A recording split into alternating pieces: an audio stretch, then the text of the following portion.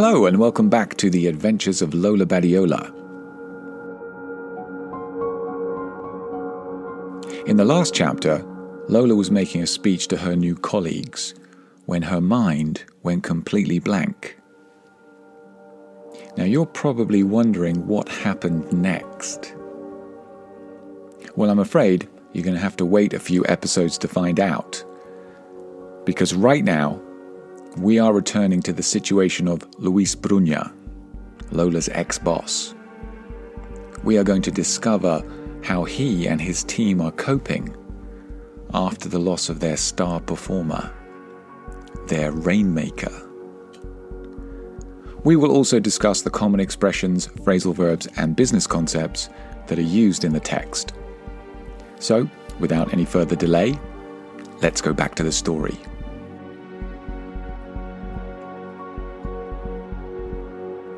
The Adventures of Lola Badiola. Chapter 8. The Attack. Luis Brunha opened the front door of his house and tiptoed in, quietly shutting the door behind him. It was past midnight, and he'd spent the last 18 hours dealing with a crisis at Texbania. Lying at the bottom of the stairs was his 6-year-old son, Chema. The little boy was deep asleep. Luis picked him up and took him to his bedroom. He laid the little boy gently in the bed and put the sheet on top of him, watching him breathe slowly and peacefully. He kissed him on the forehead and left the room. Then he went to check on his wife. She was still awake, lying in bed reading a novel. "Hey, sweetie." "Hi." She didn't look up from her book, and it was clear from the tone of her voice she was in a bad mood. "I'll come to bed in a few minutes." Luis went back downstairs for a whiskey. He didn't have the energy for a late-night fight about work-life balance. It had been a day of non-stop stress. At 6 a.m. that morning, one of his clients, SMZ, a Swiss life insurance company, had been shut down by a ransomware attack. The hackers had exploited a vulnerability in the Spanish branch of the company. They had locked the company database and given the company 12 hours to transfer 100 Bitcoin, more than 4 million euros, to an untraceable digital wallet. If the money didn't arrive on time, they promised to unleash a virus that would disrupt their systems for days and weeks to come. Luis and his team of engineers had spent the whole day brainstorming ideas, writing code, and communicating with their colleagues in Switzerland. With 2 hours to go until the deadline, the CTO arrived in Madrid on a private jet from Zurich. He would have been the image of business sophistication if his face weren't red with anger and stress. The company's reputation was at risk. People's jobs were on the line, including his own. "Where are we?" he said brusquely. "Let me take you through our plan of defence," replied Luis, with as much confidence as he could summon. At that moment, he truly missed Lola. She had managed the SMZ account. She knew the client inside out. She'd even learned some basic German to enhance the relationship. She would have been able to reassure the client and deal with the crisis. But she had resigned from the company a month earlier, and Luis still hadn't found a suitable replacement. With an hour to go until the deadline, the CTO started to take the necessary steps to transfer the Bitcoin to the digital wallet. There was only one thing left that Luis could do: organize an emergency meeting with the North Americans. Just like in Europe, the US cybersecurity market was a virtual monopoly. Despite being competitors at a global level, Texbania and its US equivalent had agreed to come together in moments of crisis to share their expertise. A high-profile breach of security, like the one that SMZ was experiencing, eroded the trust of the entire sector. It was, therefore, in everyone's interest that this problem was resolved quietly and competently. During the emergency meeting, it became apparent that the ransomware code was almost identical to the one used to break into a life insurance company based in New Jersey earlier in the year. With the collaboration of IT experts in the US, Luis and his team were able to design a program to override the malware and neutralize its effect. With less than 15 minutes remaining, SMZ's systems were unlocked and an upgraded firewall was put in place. The Bitcoin transfer was cancelled and the company's reputation was saved, but nobody celebrated. Luis knew that this was probably the end of the relationship with the SMZ company and the loss of more than $1 million of revenue per year. He would have to explain the situation to Ruiz de Velasco at the next morning meeting, a prospect he dreaded. As he sat on his sofa in the darkness, he took another sip of his whiskey and wondered how his department was going to hit its budget, let alone its stretch targets, without the Swiss life insurance account. He also wondered how on earth he was going to be able to replace Lola Badiola. He heard the footsteps of his wife coming down the stairs. She was wearing a dressing gown and slippers. She sat down next to him on the sofa, reached for his glass of whiskey and took a small sip. "You want to talk about it?" she asked softly.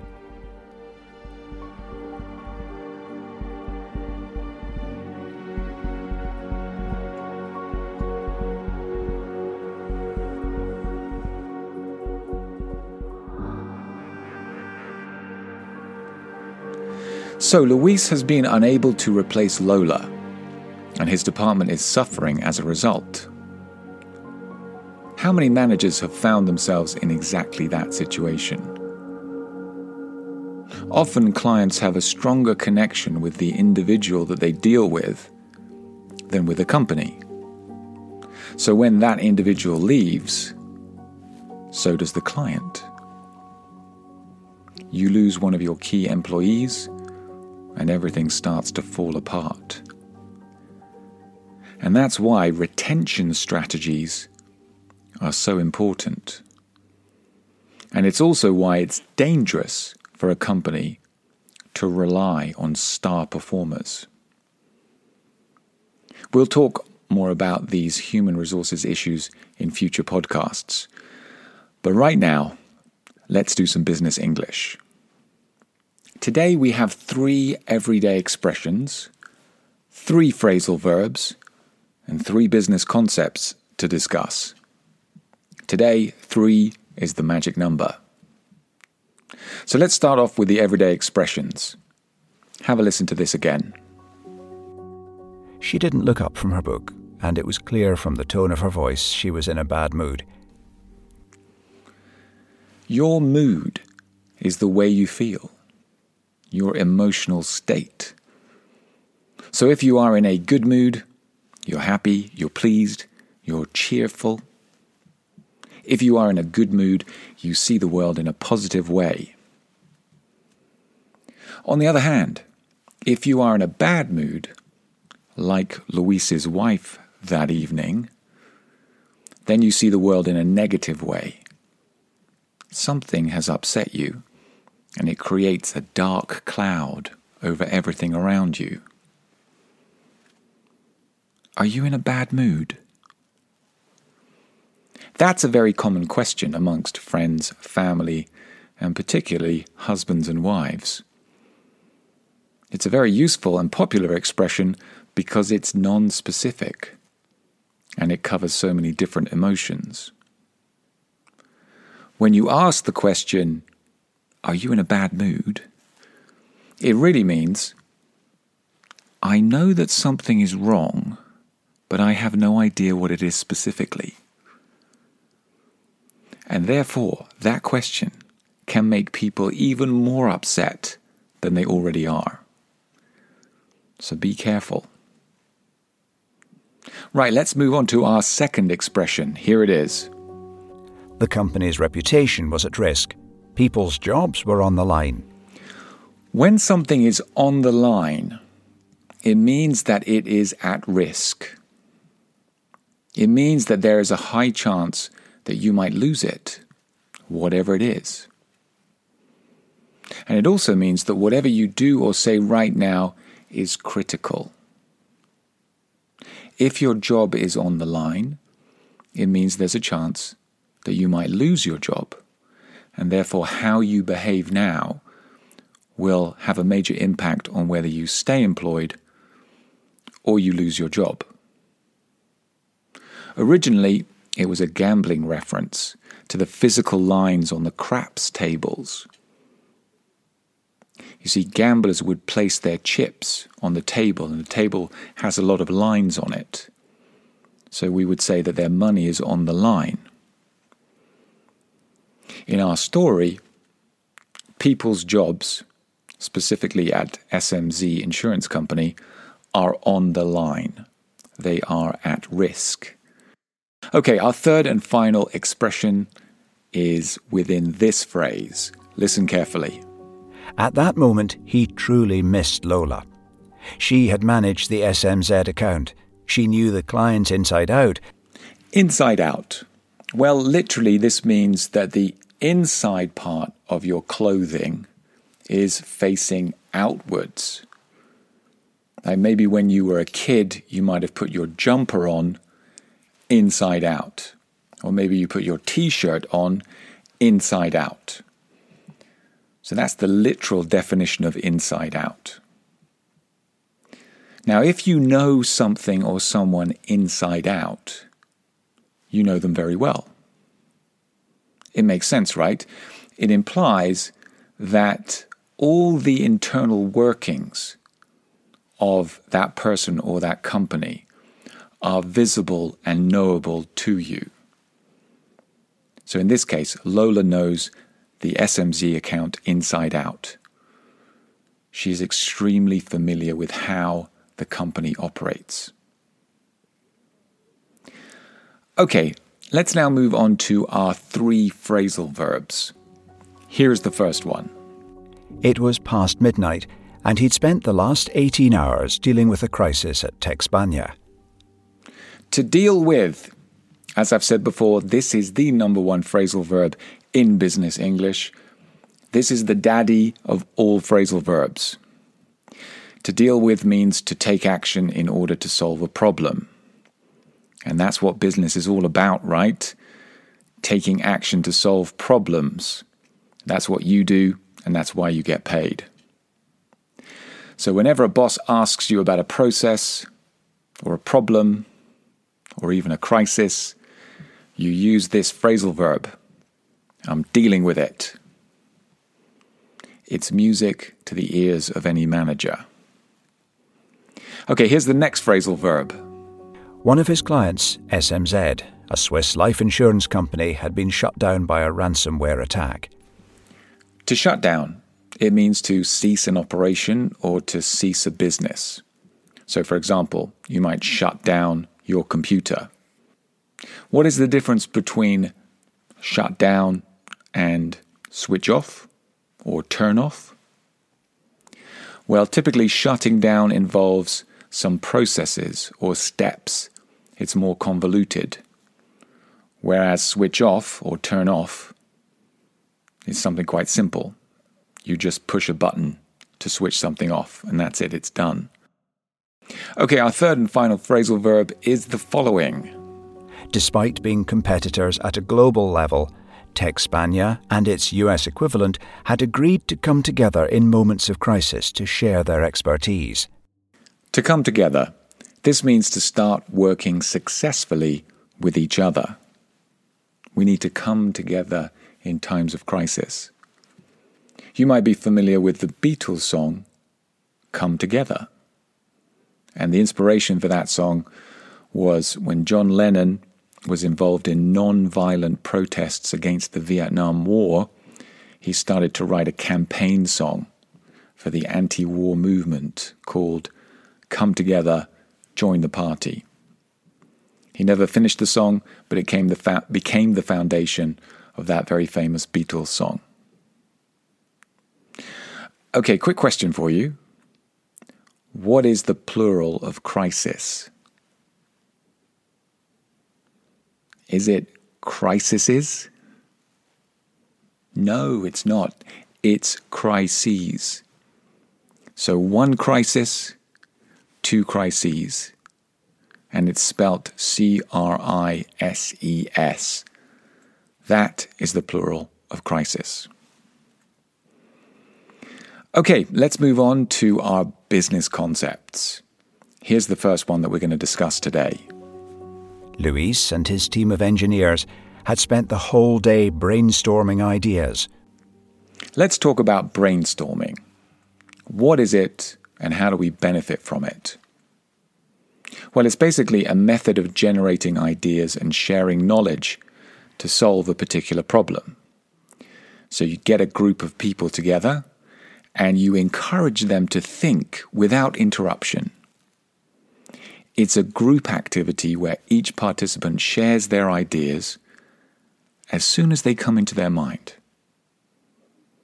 And at the conclusion of the session, the ideas are categorized and ranked so that you can then follow some concrete action. And there are some interesting rules that govern successful brainstorming.